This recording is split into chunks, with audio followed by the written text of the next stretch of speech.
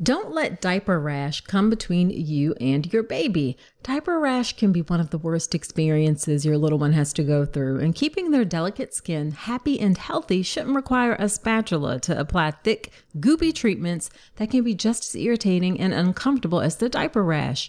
Instead, try Dr. Mom Butt Balm. Dr. Mom Butt Balm is a pediatrician-approved skin protectant, free of dyes, preservatives, and zinc oxide. It was developed by a mom who is also a doctor when she couldn't find any traditional products that worked for her baby's persistent diaper rash. Use just a small amount of Dr. Mom Butt Balm to help soothe your baby's skin and feel good about making the right choice. Nothing comes between you and your baby, not even diaper rash. Check out Dr. Mom Butt Balm, available on Amazon or Walmart.com.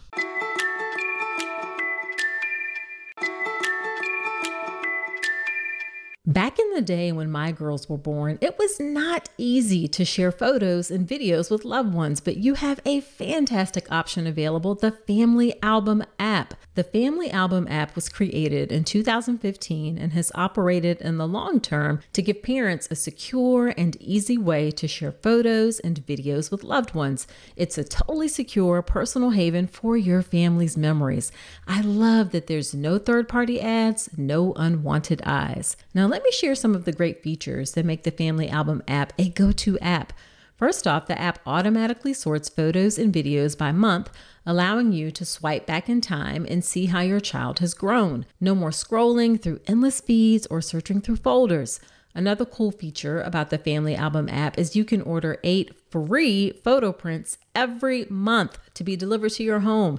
It's really nice to have some tangible pictures to hold on to or share to document each month of your baby's life. Plus, the Family Album app has unlimited storage and it is totally free. Yes, you heard that right. No more worrying about running out of space or being bombarded by ads when you're just trying to relive those heartwarming moments. So if you are still trying to use other messaging apps for your kids' photos, it is time to level up your family photo game with a free photo sharing app. Head over to the App Store today, search Family Album, it's all one word, download the app, and start creating a legacy of love one photo at a time.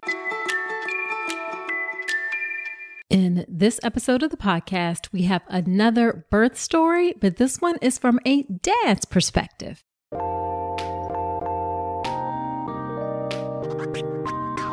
Welcome to the All About Pregnancy and Birth podcast. I'm Dr. Nicole Calloway Rankins, a board-certified OBGYN who's been in practice for nearly 15 years. I've had the privilege of helping over 1,000 babies into this world, and I'm here to help you be calm, confident, and empowered to have a beautiful pregnancy and birth. Quick note, this podcast is for educational purposes only and is not a substitute for medical advice. Check out the full disclaimer at drnicolerankins.com/disclaimer. Now let's get to it. Well, hello there. Welcome to another episode of the podcast. This is episode number 91. Thank you for being here with me today. So in this episode of the podcast, we have another birth story, and this time it's from a dad's perspective. This is the second time that I've had a dad on. My husband, Falcon, was the first dad on the podcast back in episode number 81. But Rick's episode is actually the first episode that I recorded with a dad because it took me a while to convince my husband to be on. Rick and I actually recorded this episode back in June. And Rick is Rick Mulready. He is the host of the Art of Online Business podcast, and he is an industry-leading expert in teaching online experts how to optimize their online business to take them to the next level.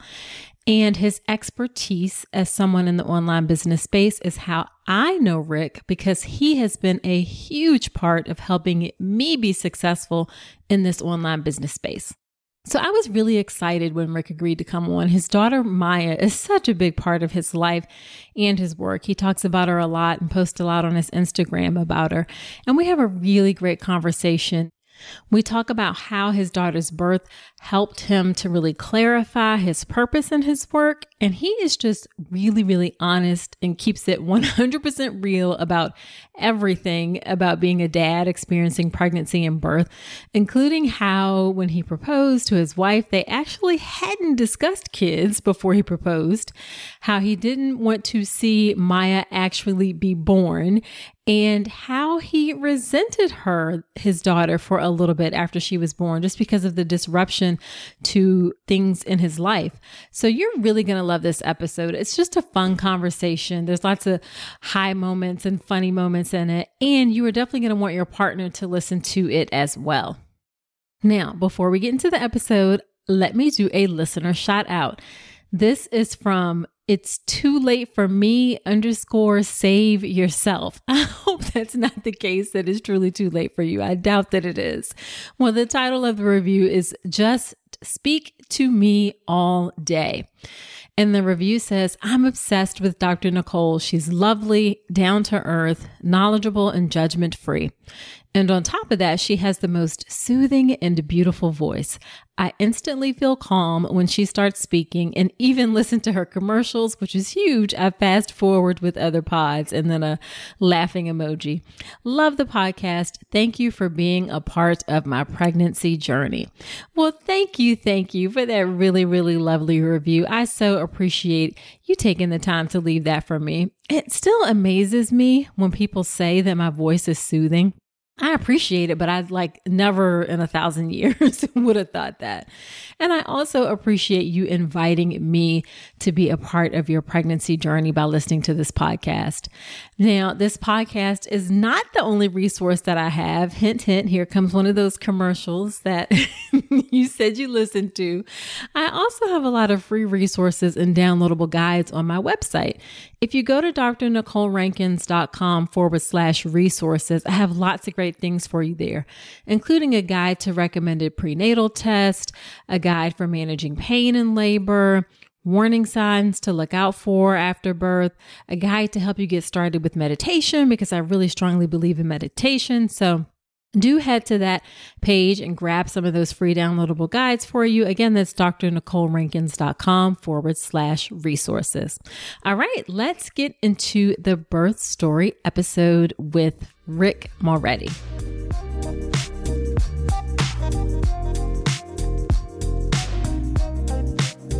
Thanks so much, Rick, for agreeing to come on to the podcast and share your perspective as a dad birth story. I'm super excited about it. I think you told me before that I'm the first dad to be on the show. Is that right? You will be one of the first dads. Actually, since I first asked you, I got a really important dad to agree, my husband. So he will be the first and dad. Foremost. Well, regardless, I'm honored to be on here. Yeah. Thank you so much for having me. Yeah, for sure. So why don't you start off by telling us a little bit about yourself and your work and your family? Yeah, so my family, I'm the dad of an amazing daughter who is I don't want to say entering toddlerhood because she's been here for a little while, but she's entering that phase of having an opinion, shall we say. She is she's just about to turn 18 months. Maya is my daughter, and she's just the most amazing thing ever. Yeah, she's just about to turn 18 months. She's into everything. She's tantruming, but it's it's a journey every single day for my wife and I, just learning what she's going through and all that stuff. So it's amazing. My wife is Amy, and this is our first kid. Our plan is our only kid. But that was sort of planned. That was our original intention even before her.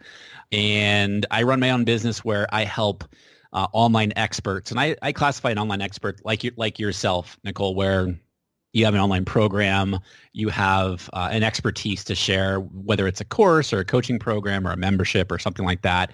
And I help online experts, optimize their business to 6 and 7 figures, meaning let's get you there quicker. Let's remove the blind spots that so many of us have. We all have, because we're so close to our business, and let's remove those. Let's get some momentum in the business and get you creating the business that you really want to create.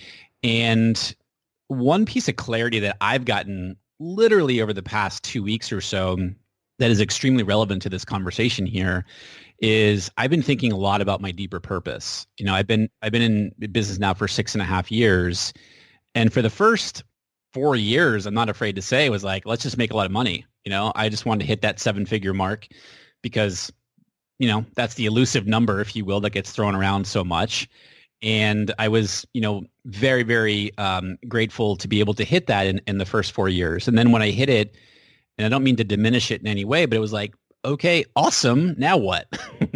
and it was really, then over the past couple of years, it's been a journey of like, all right, what am I really doing and what I really want out of this business? It's always been about helping people grow their business, because I know when they are able to grow their business, they're able to improve so many different things in their life, more freedom. This just opens up so many different options of happiness and all that stuff.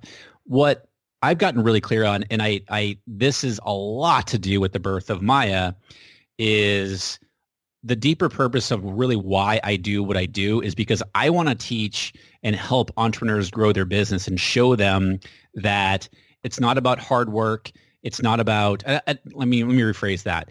It doesn't mean that the harder you work or the longer hours that you work, that doesn't equate to the success of your business. I don't mean to say it's not hard work. Just saying and I've had this for so long myself, I equate longer hours, harder work, and then the business is going to grow and revenue is going to increase as a result. When in fact, that's not true. And there's so many examples of that out there. And so what I want to teach and help entrepreneurs, online entrepreneurs, is that money is abundant and get rid of that limited thinking mindset, because that's what I had. That's what I was, and I talk about this with my wife a lot. That's what I saw growing up with my parents. I came from a very blue collar family. My dad was an auto mechanic. My mom was a pediatric nurse growing up. Then she transitioned into weird transition, but she went into a children's librarian. Okay. And so, it was, and I grew up in a small town in New Hampshire. So, and it was all of that. Money doesn't grow on trees. We can't afford that, all this other stuff. And, I look back on it now. Like I said, my dad was an auto mechanic. I remember, I'll never forget I was sitting in our living room and I saw him come in one day from work, and he was all hunched over and he had his little igloo lunchbox thing in his hand, and he was all hunched over, and he was just in so much physical pain from leaning over the cars and stuff all day that, I just saw that pain and anguish on his face. And he was that's where I learned, like, it's hard work to be making money, and he wasn't making a whole lot of money in doing that. And he passed away when he was 55. I was 25, and he died of colon cancer.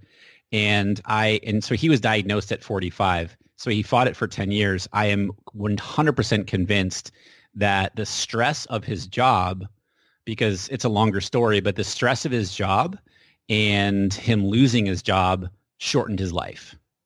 And so that is my deeper purpose now, is that I want to help online entrepreneurs grow their business more quickly, and so that they can show their kids that money is abundant, that it's not about longer hours and harder work, and that's the only way you're going to make more money, because I know that that's going to instill, better self-esteem in them and a completely different money mindset and less anxiety, because I struggle with anxiety. And so that's really and this all came about, like I said, after the birth of Maya, and something I've been thinking a lot about. So a longer answer to your question. Yeah, no, absolutely. And I think that's important. Obviously, my show is about pregnancy and birth, but I have a ton of doulas and online childbirth educators who listen to me as well. So I think that's a really great point. And you helped me as well, part of learning how to marry my purpose with being okay with an online business. All that stuff was kind of new to me. So I appreciate that.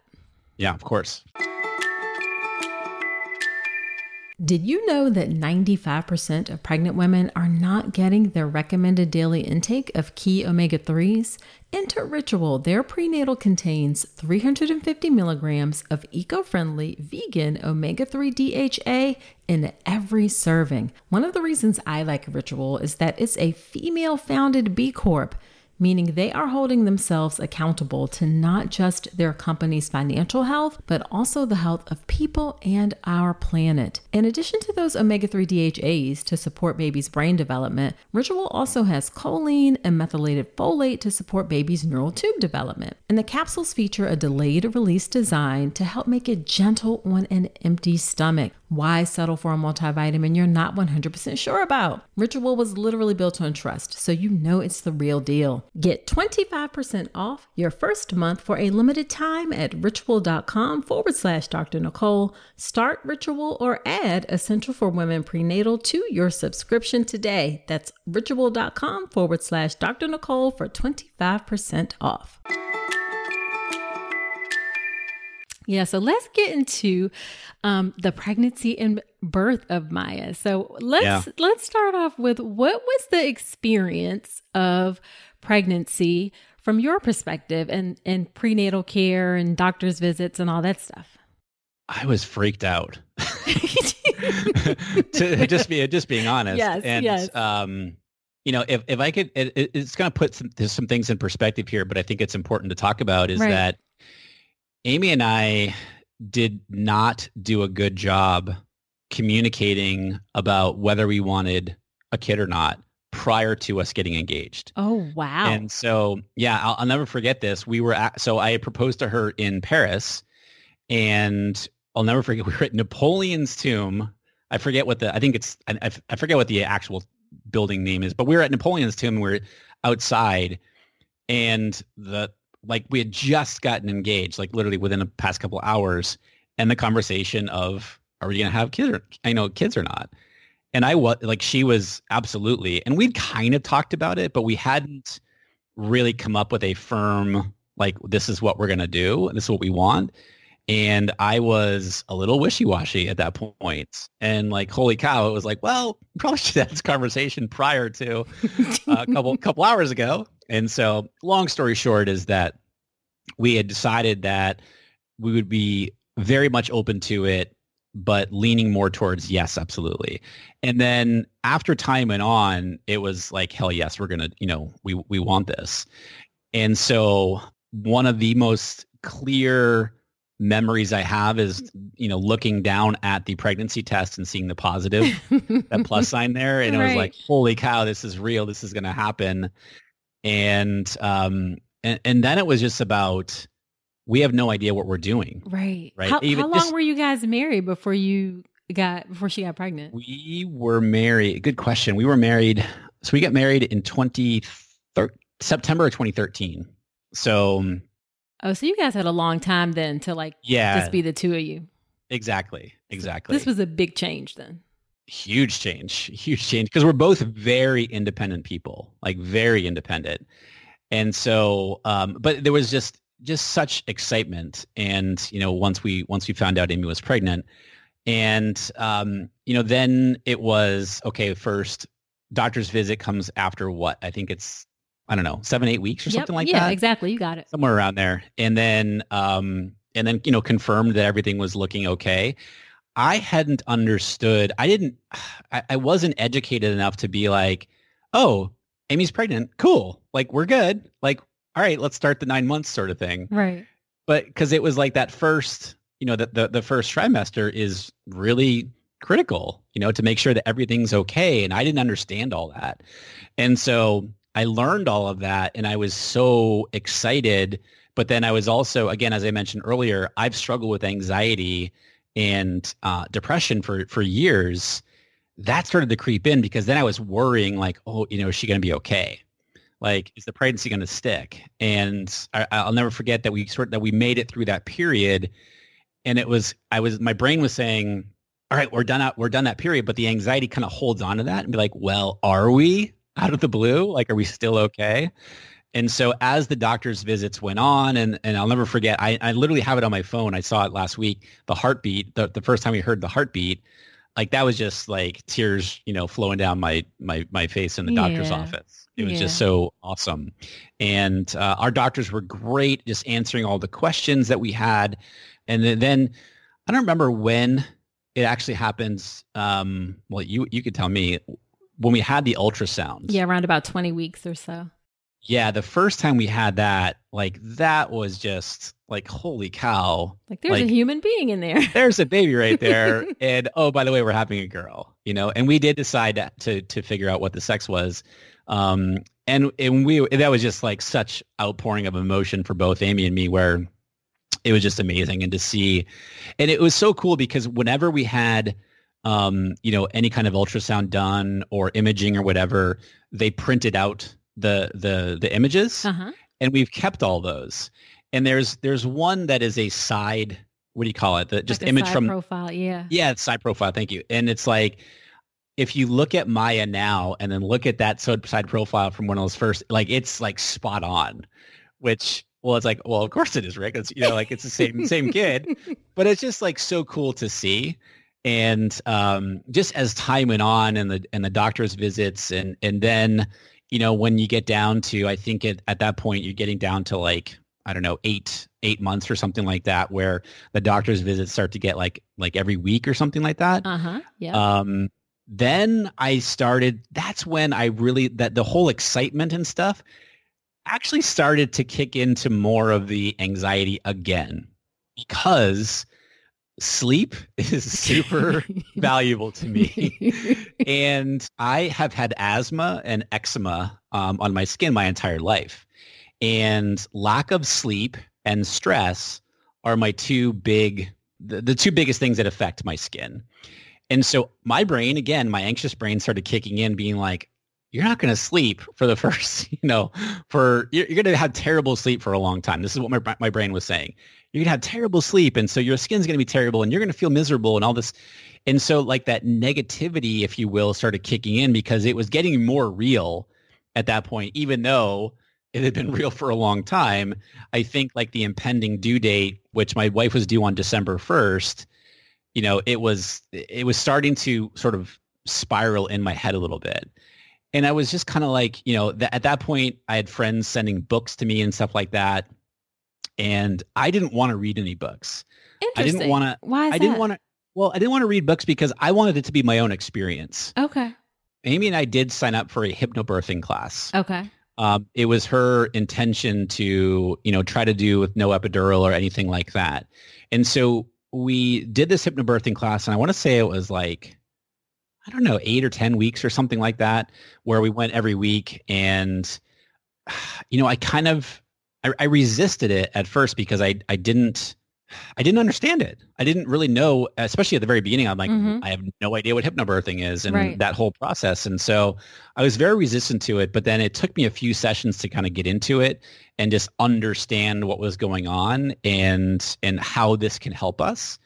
But then, kind of as the time went on, again, as I sort of ramped up the anxiety and we got closer, it kind of subsided again because then the excitement took over. Gotcha. And yeah, so I don't know how far you want me to go, but that was sort of leading up to it. Yeah. So do you feel like, I feel like women have a lot of places where they can turn to, whether it's like online groups or friends or other women who've had babies, and there's maybe not as much of a support structure for dads. So a couple things. Do you feel like you were ever ignored in the prenatal visits? Like sometimes dads feel like I'm just sitting in the corner and the doctor doesn't even look at me. Did you ever feel like that was the case? They did really well with me and acknowledging any questions that I had. I'm not afraid to speak up and ask questions. I never felt like that. Oh, that's good. All the doctors, and we didn't have one. We had a primary OBGYN, right? But it was we kind of rotated between 2 or 3 of them during the visits. Gotcha. And so it wasn't one person that we saw all the time, which we kind of wished it was, but we tried to schedule it around when that person was seeing patients. But they were always really good with me and always answered questions and always, because like I looked at like this, I mean, it's my wife, my wife is the priority here, right? But at the same time, they were always like, hey, do you have any questions that we can answer? They did a really good job of understanding the process because this is what they do. Right. And understand that we had so many questions and they were always open to it. And they treated me really, really well at the process. Well, that's great. That's great. Well, then did you feel like, it sounds like you did at least have some friends you could talk to or some sort of outlet for how you were feeling and processing things? Not really. Okay. To be honest with you. like, I mean, this sounds terrible, but I mean, it's the reality. My biggest concern was, well, one of my big concerns was, hey, my business supports our family. What's going to happen when the baby comes and my time is completely split? That's a big deal. Yeah. And so I did have some conversations with some friends of mine who had young kids or even had been through it recently. And I'll never forget, they told me, dude, you're going to become so productive, more productive than you ever have been. And I was like, that doesn't make any sense, right? Because I'm going to have so much less time and I'm going to be exhausted. Like that doesn't make any sense. Right. And they were like, well, you have less time. And it's like, it filters out all the other stuff that you realize what you shouldn't be spending your time on. Yep. Because you have such limited time and you're like, you have to be really, really cutting the things that are not important and only focusing on the big, most important things because you have limited time. And I quickly realized that. You're like, I got an hour right now and this is what I can do. So yeah, exactly. Yeah. And I did have a buddy, one of my good buddies in Washington, D.C., who sent me a book. I think it was Ashton Kutcher. Did he write a book? I think so, for dads. And I started to read like the first page and like I appreciated the humor of it, but I also read it because it was like horror story from the get-go. And that's why I was like, I made the decision. I'm like, I'm not going to read these books because I don't want to have that preconceived, thing in my mind. Like this is going to be so terrible. Like I want to have my own experience. And so from then on, I didn't read any of the books. I will say that we use the Ovia app, and there's a pregnancy Ovia app, and my wife and I were in that every single day. And that was great because it was talking about the types of changes that were happening and stuff like that. I will say this actually before we go on. I think this is really important. This is really cool. Is that, one thing I did learn was that if you play music and hold the music up to my wife's belly, then the baby can start to associate that music. And I was like, what? Like, come on, really? And so I was like, what the heck? I'm going to start doing this. And so I'm a huge fan of the TV show Friday Night Lights. I've seen it I've seen the entire series like 5 times. And the music in that is really, really cool. It's instrumental music and stuff like that. So I picked a song called Your Hand in Mine. Aww. And I would play that on my phone and I would hold it right up to my wife's stomach. And I would just lay my head on her.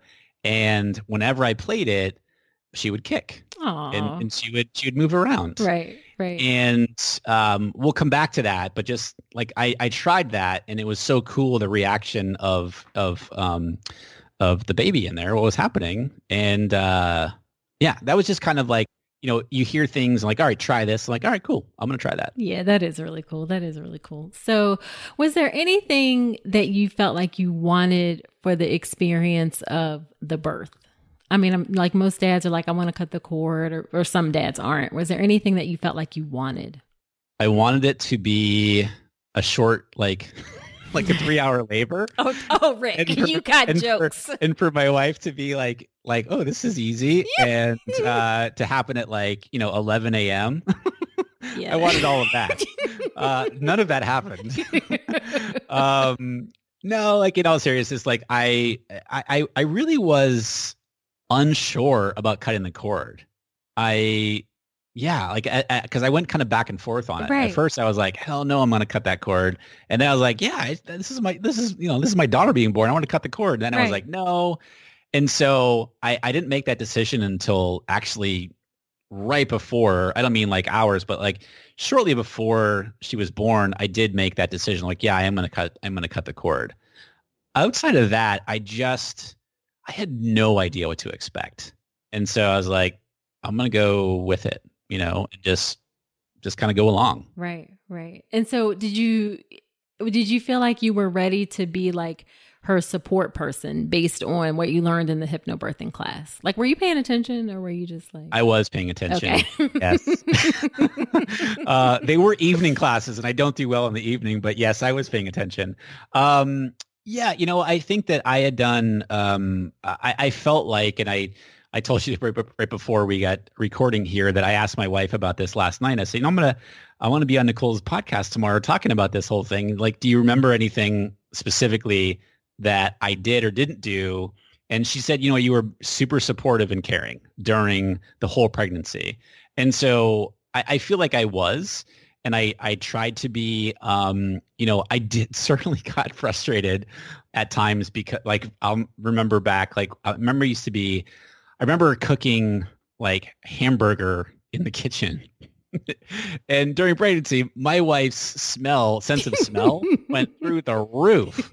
I was like, seriously, you could smell that? And she's like, it's disgusting. Stop. Like you can't cook. I'm like, what? Like, What do you mean I can't cook this? And I was like, wait, I can't cook ground beef in here for 9 months, So it's like, no, you can't. Like, yeah, it was just like, all right, I'm going to lose this battle. And it was just more, it was like stuff like that. But yeah, I feel like I was as supportive as possible during that. And, I can be a little bit sensitive sometimes. And my wife warned me early on. She's like, you need to know that like when we're in the hospital, nothing is personal. Like nothing is personal. And I was like, okay, and I just seeing her go through the process, I'm glad that she said that to me because it's, stuff was happening that I had no idea was going to be happening. Right. So let's talk about what happened. What was the labor experience like? Yeah. So she was 2 weeks late. So we went into, Maya wasn't born until the 15th. Oh, wow. Of December. So she was 2 weeks after her due date. And so they induced on the 13th. Okay. And I'll never forget. So we had to go in at, and I thought, again, working off of like nice, comfortable hours, I'm thinking, oh, we'll go in for induction at like 9 a.m. or something. No, we had to report to the hospital like 10:30 p.m. on a Thursday night. Yep. I was like, what? Like, okay. And so we went in there and started the process, and nothing really happened until starting to like the next day. So she was in labor for, I want to say like 36 hours because she wasn't born until Saturday afternoon.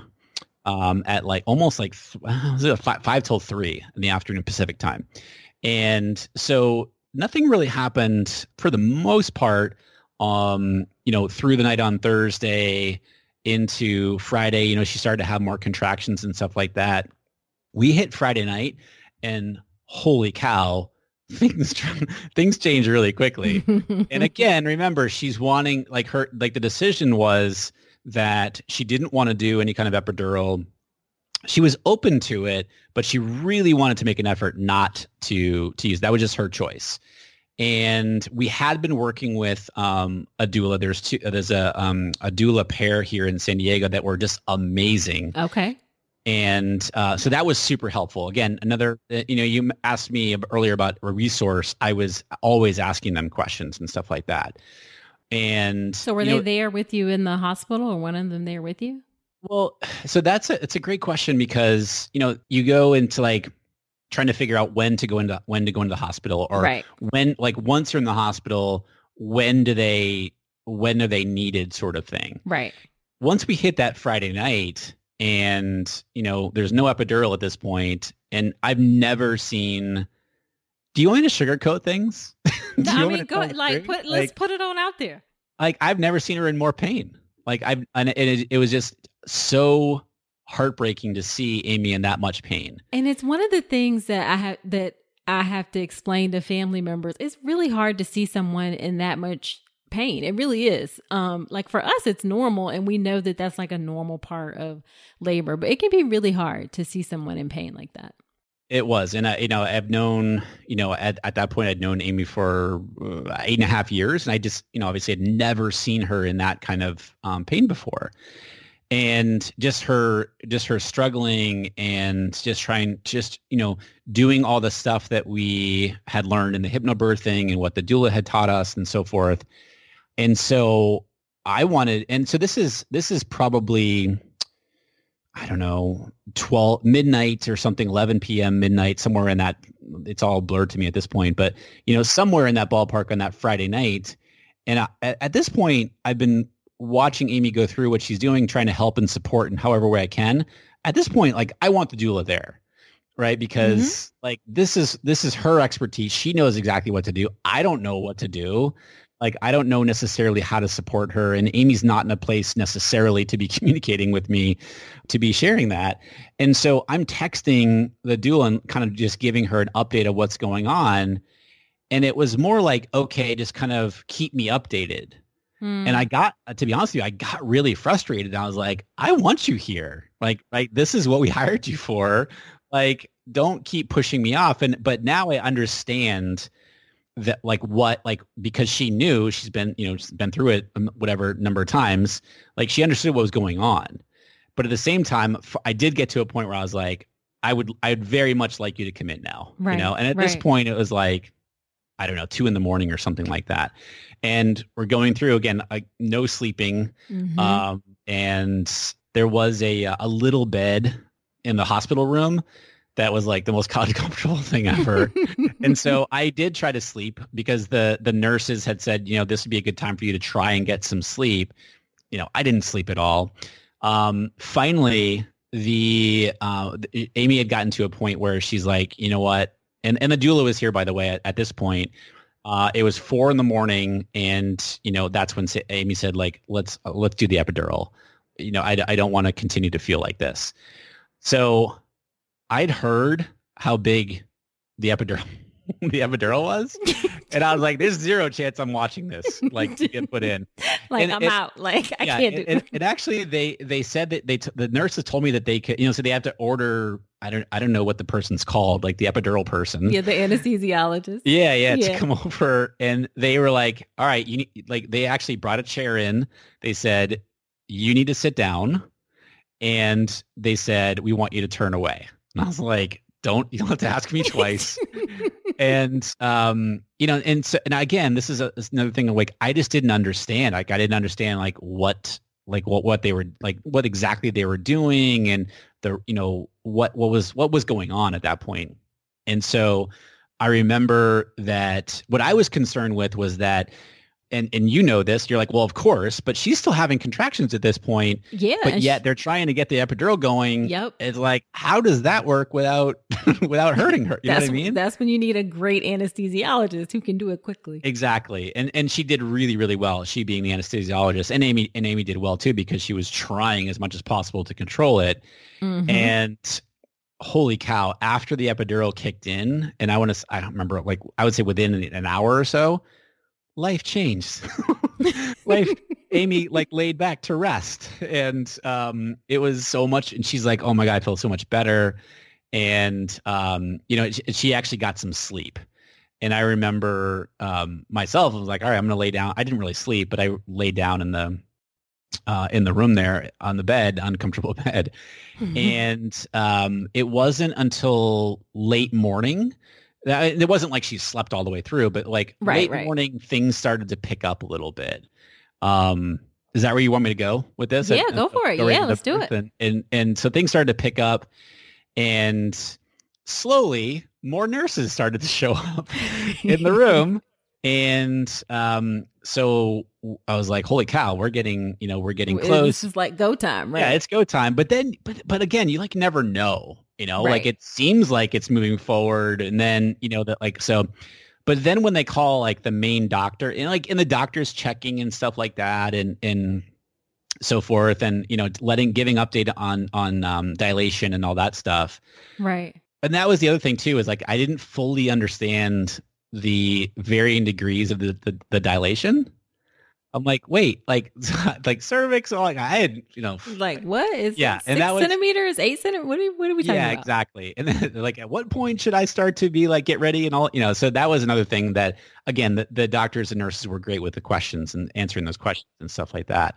So things started to pick up around noonish or so. And so she was born at 5 till 3, but like, 2 o'clock-ish, again, the nurses are in there. There's a whole bunch of nurses, and they're getting ready, and they're like, all right, it's go time. And it took a little while, but again, the epidural had been going for a while at that point. And Amy, she was in pain, but nothing like she was in before.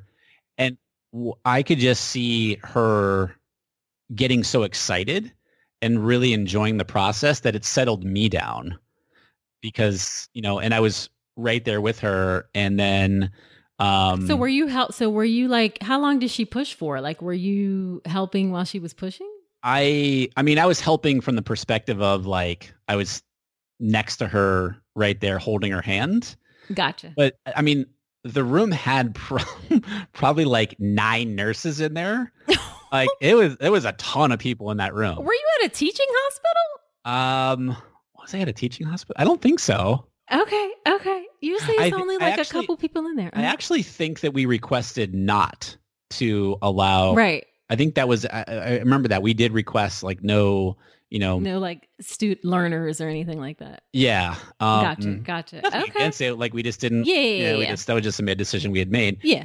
And the room had, I swear to God, it had probably 7 or 8 people in there, like the main doctor, and then there's a whole bunch of nurses and stuff like that.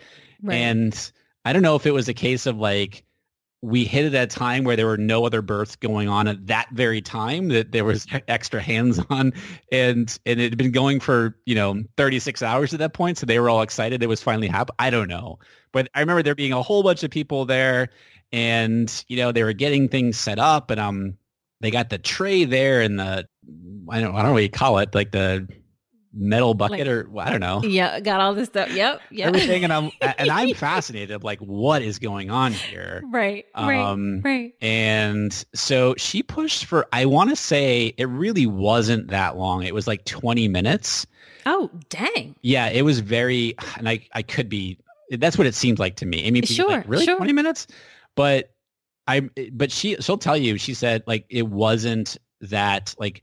On the, I want to say like the second or third really big series of pushes, and she's a fitness trainer, and so she's in really good shape. So like the breathing part came very easy to her, and just her ability to push. I remember the nurses saying like, "Well, you really know it. Like you really have this down. You got great lung capacity, and like you're making great progress when you do this."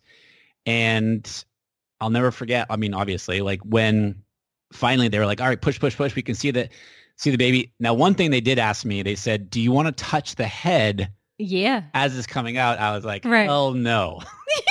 I was like, no, thank you. I don't want to do that. I also don't want to see. I was going to say, were you watching? I was, no, I was up near her head.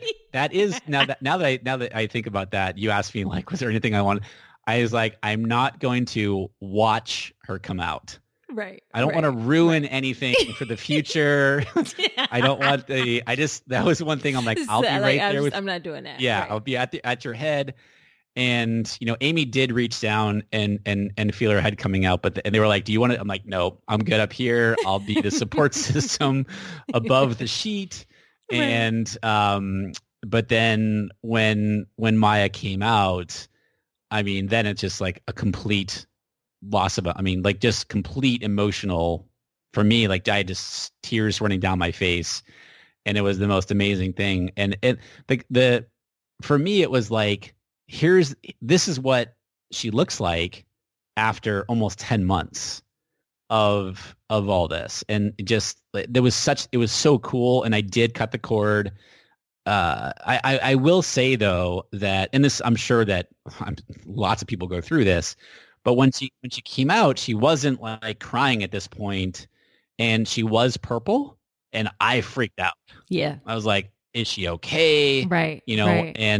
And then I think that, they cleared some stuff out of her, and then she just like kicked in and she was fine. Yeah. But that was just that momentary, like, oh my, is she okay? So another one of those things, again, that I don't really know anything about, but they're like, yeah, she's purple, but that's normal because the blood is starting to circulate even more so.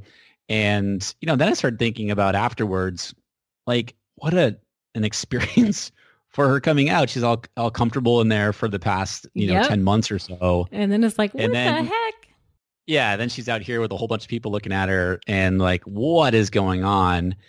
And yeah, and then they put that ointment in her eyes.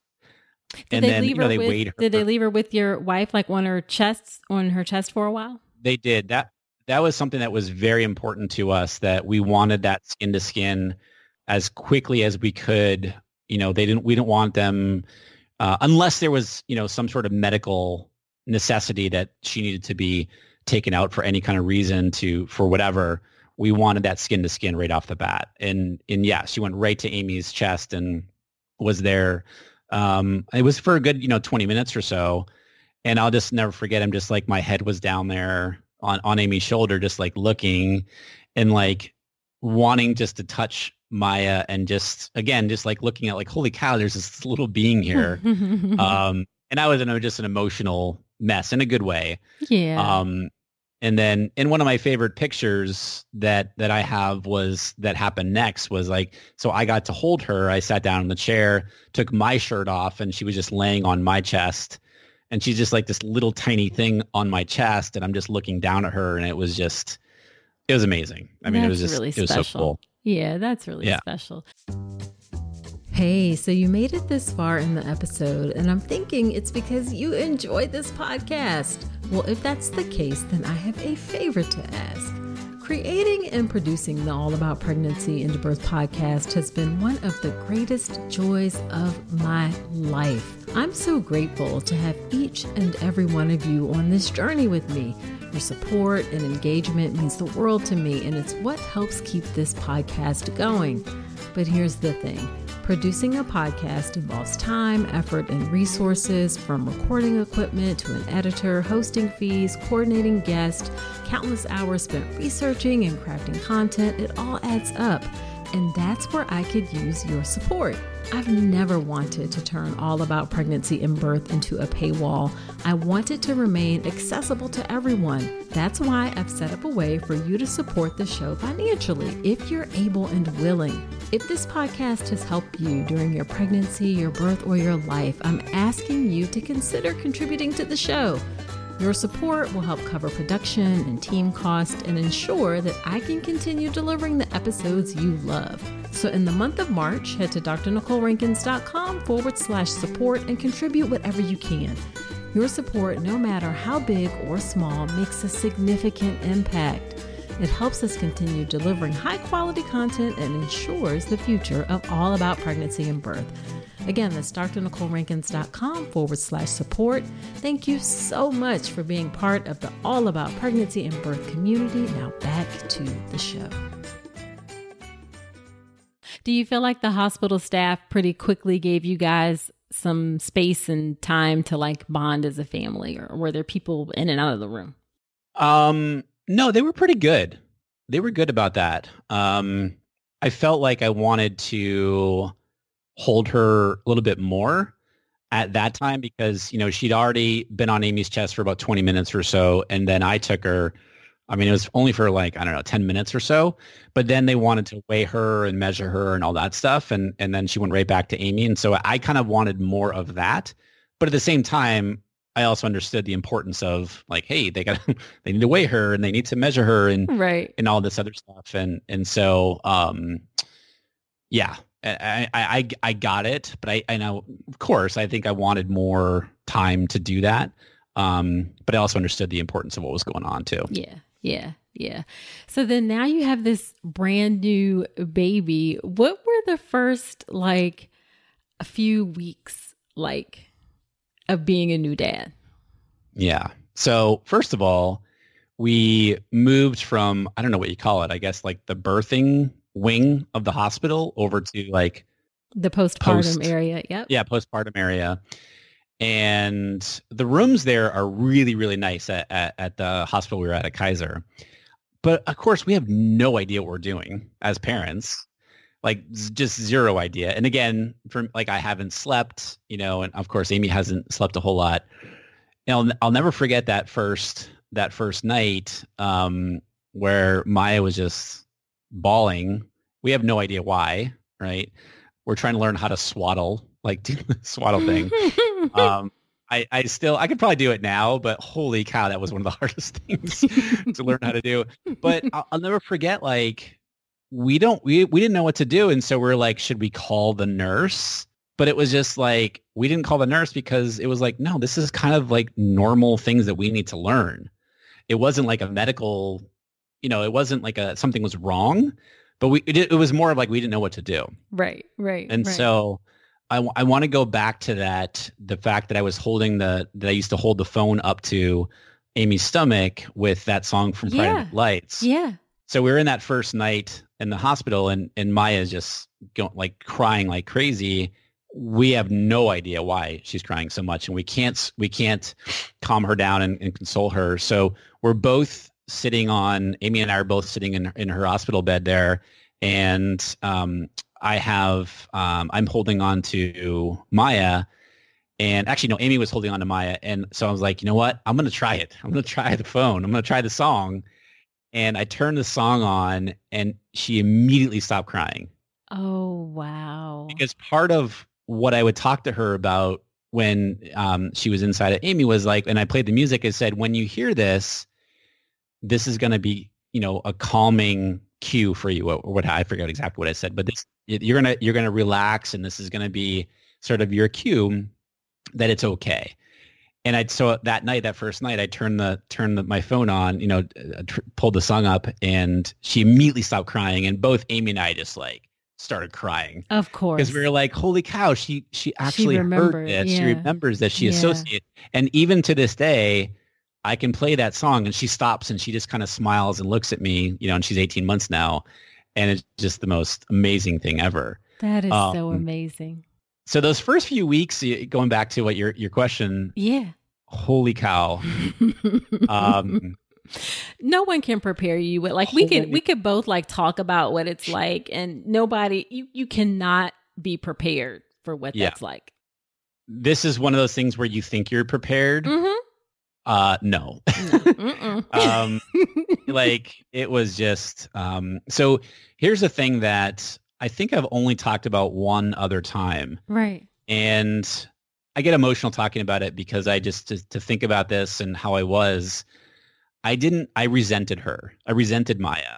I didn't connect with her for the first 4 weeks. Wow. That's really brave of you to say that. And I hate saying it out loud, but it's the truth, right? Like I didn't resent her like per se, but I resented the fact that this is very selfish for me to say, but I'm going to say it. I resented the fact that I wasn't getting my sleep. I like structure and I like my routine, and so I had none of that. And so because of that, I was very resentful because here was this, this new baby into our lives. And because of this baby, I didn't have any of that. And for me to say that out loud and for me to even think about that now, I feel terrible in saying it, but it's the truth. I did think that. And it's also very, very common for moms and dads to feel that way. I think we just don't talk about it enough. Well, when you mentioned earlier, you said, did you have support? I do have a very good friend of mine who you would know who he is, and he has 3 kids now. And I talked to him about this, and he's like, dude, that's exactly the same way that I felt. And I felt this like, oh, like really? Like this isn't crazy? Like this can be a normal thing. And so I'll never forget when that changed. It was a very distinct moment. I will say, made the mistake of bouncing Maya on a stability ball because it was the only thing that would calm her down from very early on. And I say a mistake because then she got used to it and it was harder to break from sleeping and getting her to bed, all that other stuff. Right. But at the time, you're just trying to figure out whatever. I mean, we'll do anything that works. But I'll never forget one day I was bouncing her and I was holding her and I was bouncing her on the ball. And she just looked up at me with her big eyes and she started to smile. And I'll never forget that feeling. All that resentment and stuff I'd been feeling just melted away. And it was like 4 weeks and I just felt that immediate connection there. But yeah, like I'm embarrassed to say, but at the same time, it's just the reality of what I was going through and what I felt it was so hard. And I just resented The fact that, selfishly, I didn't have my routine and schedule and all this other stuff. But yeah, it was, not gonna lie, it wasn't easy. It's not. But again, I think we don't do enough to normalize. And I don't even know if we consider a lot about dads in the postpartum period. I had a psychologist on, and she talked about how actually dads can go through kind of like a postpartum depression or anxiety as well. It's a trying time to have a new baby. I mean, it's lovely, It's beautiful, it's wonderful, but it's also challenging, especially for your first baby. And I think I did go through that. I'm a very big proponent of therapy, and I sought out at the time, actually when Amy was pregnant, I sought out a therapist who specialized in men who were either just a new dad or about to become a dad. And he's still a therapist. He's still my therapist to this day, but like that's his specialty. And so that was part, you asked me before, did I have a resource? Like that, he was a big resource for me to kind of like, from a therapy perspective, to kind of prepare me and just look at, from mind and psychology and all that stuff. Right. That was helpful. But after she was born, and as I got back to see, and over time, he did say, I do think you're experiencing some of postpartum. And I was like, what? Like, I thought that was only for women, but I've learned. And I did talk about it. I think, I don't know if it was my podcast or what have you. I talked about it one time. Oh, no, what it was a Instagram post. I did a long post about it, and I had so many people reach out to me and say, not enough guys talk about this. Not enough fathers talk about this. Like, please talk about this more because this is real stuff. And I was just like, oh, okay. Yeah. It's just my experience. And I talked about it. Right. Yeah. Yeah. You'd be surprised. I'm sure you helped a ton of people that way, because especially guys don't talk about these things as much. And then was your wife breastfeeding also? Because that also adds another level of stress potentially. How did that go? She was, and we were very lucky and fortunate that Maya latched like right off the bat. I want to say like second try in the hospital, and awesome. and she latched. And so we went through a little bit of challenge there within the first couple of days, but for the most part, it was like it's been a great. Pretty smooth. I'm speaking like it's been a great experience, like and she is still breastfeeding. We're almost 18 months, so today is the 4th. 18 months is on the 15th. We're coming down to where Amy's just not producing milk anymore. So I think Amy said the other day she's probably at about another month or maybe 6 to 8 weeks away. So we're getting down to that point. Maya's been done really, really well with it. That's great. That's great. Because breastfeeding can sometimes be a challenge. I always personally call breastfeeding a labor of love. Like, you do it because you want to do what's best for your children. But like, your whole world starts to revolve around, when is the next time you can pump? When do you have to go here? When do you have to go there? So to do it for 18 months is quite impressive. And that was part of the first few weeks, again, adjusting, like, what do you mean she has to feed every 2 hours or whatever it was? And, and like that 2 hours starts when she begins, like, I didn't understand, like, what are you talking about? Yes. Like, holy cow, she's eating all the time. And we did go through, some periods of, I did a little bit of bottle feeding in the middle of the night to give Amy a break, and she did okay with that. That wasn't bottle feeding, meaning like breast milk. Sure. She did okay with it for a while, but that was not something that we normally did, just because she didn't love it. We also tried a night doula to come in. I think we tried it once, and we didn't really sleep a whole lot, but just because it was just a weird experience for us, because we'd actually budgeted to have a month of a night doula, and we ended up never doing it.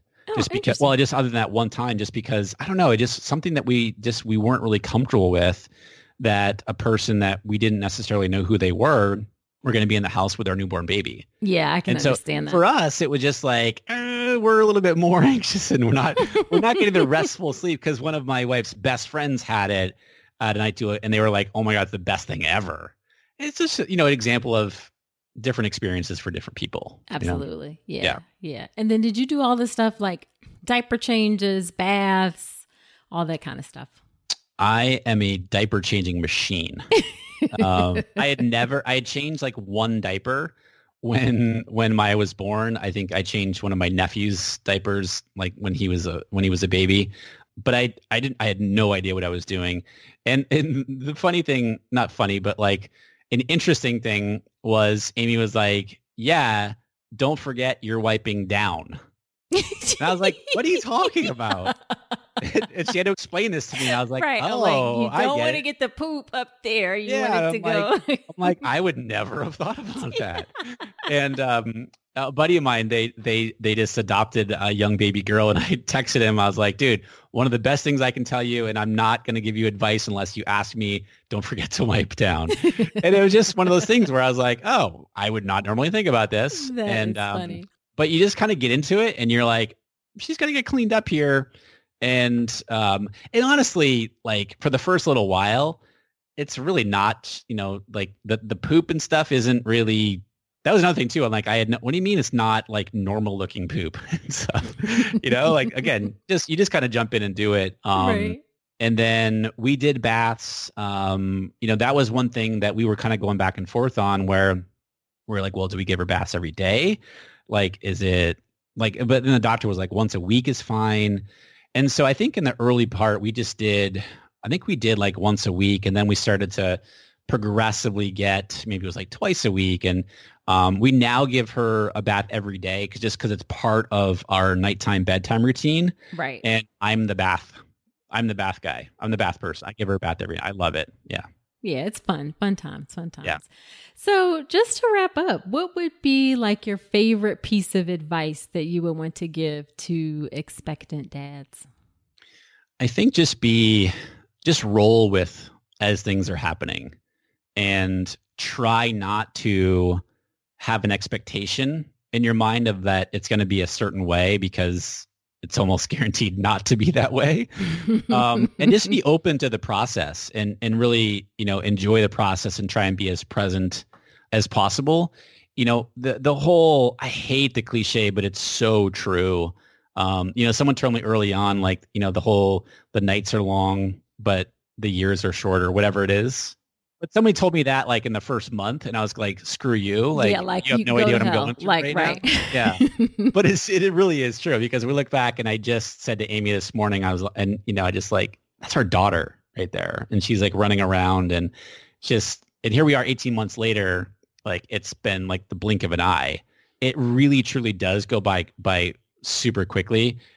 That does not help when you're in the middle of it. I realize that and you've had no sleep. I'm like, I get it. But just try to be present to what's going on, enjoy the process and try not to have too many expectations along the way and just enjoy the ride because it really truly is amazing. It is indeed. It is indeed. So where can people connect with you if they are interested in learning more about the things you offer for online business folks? My podcast is a great place to start. It's called The Art of Online Business, and I'm on wherever you listen to podcasts, iTunes, Spotify, wherever. So the podcast, I'm on Instagram at Rick Mulready, and then my website is rickmulready.com, and we're currently undergoing a update to the site. So hopefully by the time that people visit, it'll look a lot nicer than it does right now. But it doesn't look bad. Yeah, I appreciate the opportunity to talk about this because I told you this when we were talking about coming on, chatting through this. This is not something I normally talk about, but I love talking about it, and it's just because it's such a unique experience. And so, thank you for the opportunity. Well, thank you for coming on. I really, really appreciate it, Rick. Thanks so much. Absolutely.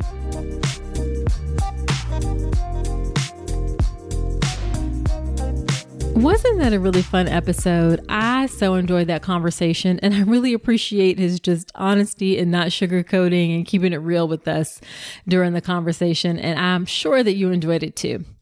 Now, after every episode, when I have a guest, I do something called Nicole's Notes, where I do my top 3 or 4 takeaways from the episode. So here are Nicole's notes from my conversation with Rick. Number 1, take a minute and check on your partner. As Rick mentioned, partners can have anxiety and worries and fears about pregnancy and birth, and maybe even things like postpartum depression. They may need to seek out professional help, even like with the therapist. So do take a moment and check in on your partner. Make sure that they are taking care of their mental health during the pregnancy, birth, and in the postpartum period as well. Number 2, I really liked how Rick talked about he wanted to be sure that the experience was his experience. And I definitely recommend that you do the exact same thing. Make the experience your experience. Now, of course, you need to get educated. You need to learn about labor and birth and the things to expect on all of that good, great stuff. But ultimately, it really needs to be your experience. So although you hear other people's experiences and you hear other stories and you certainly learn from that, go into it with an open mind.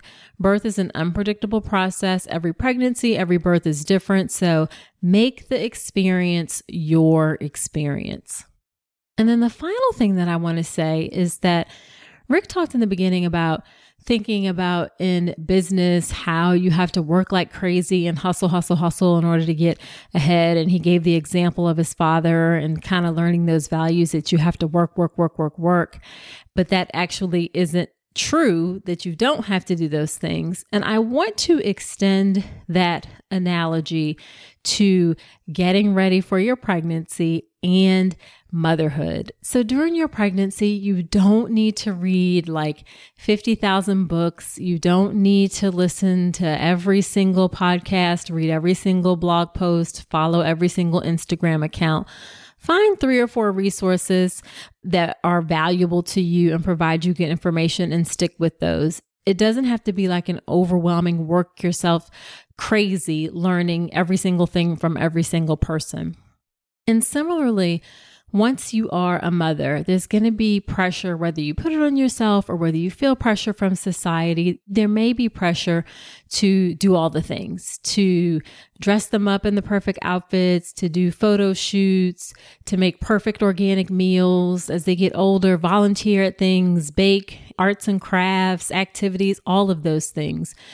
That doesn't have to be your story. If that's certainly what you want to do and that fuels you and you enjoy it, those things are enjoyable for you, then great. But don't feel like you have to do all of the hustle and bustle and things in order to be considered a good mother. It is your love is what is going to make you the best mother, and you can express that love in a myriad of different ways. So don't feel like you have to do like all the things and be like this perfect or picture perfect Joan Cleaver. If y'all even know who Joan Cleaver is from Leave It to Beaver kind of mother, you don't have to do that. Do what works for you. All right. So that is it for this episode of the podcast. Please do subscribe to the podcast in Spotify, Google Play, Apple Podcasts, wherever you're listening to me right now. And of course, I would love it if you leave an honest review, particularly in Apple Podcasts, because that really helps the show to grow. It helps other women find the show. You know, I am on a mission to reach and help as many women as possible. And I so appreciate your help in that mission and in that work of making sure that people have access to this information. So leave me that review in Apple Podcast, and I do shout outs. That's where I do the shout outs from as well. Also, don't forget to check out the other resources that I have for you beyond the podcast. Go to drnicolerankins.com/resources to check out those free guides that you can download: pain management guide, meditation, warning signs to look out for after birth, prenatal test. Those are just a few. Again, that's drnicolerankins.com/resources. Now, next week on the podcast, I am revisiting preeclampsia. That's a really important topic. So you definitely want to come on back next week. And until then, I wish you a beautiful pregnancy and birth. Thanks so much for listening to this episode of the All About Pregnancy and Birth podcast. Head to my website, drnicolerankins.com, to get even more great information, including free downloadable resources on how to manage pain and labor and warning signs to look out for after birth. You'll also find information on my free online class on how to make a birth plan that works, as well as everything you need to know about my signature online childbirth education class, the Birth Preparation Course. Again, that's drnicolerankins.com, and I will see you next week.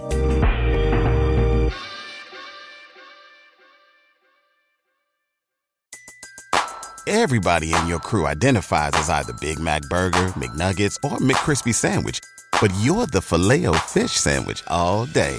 That crispy fish, that savory tartar sauce, that melty cheese, that pillowy bun. Yeah, you get it.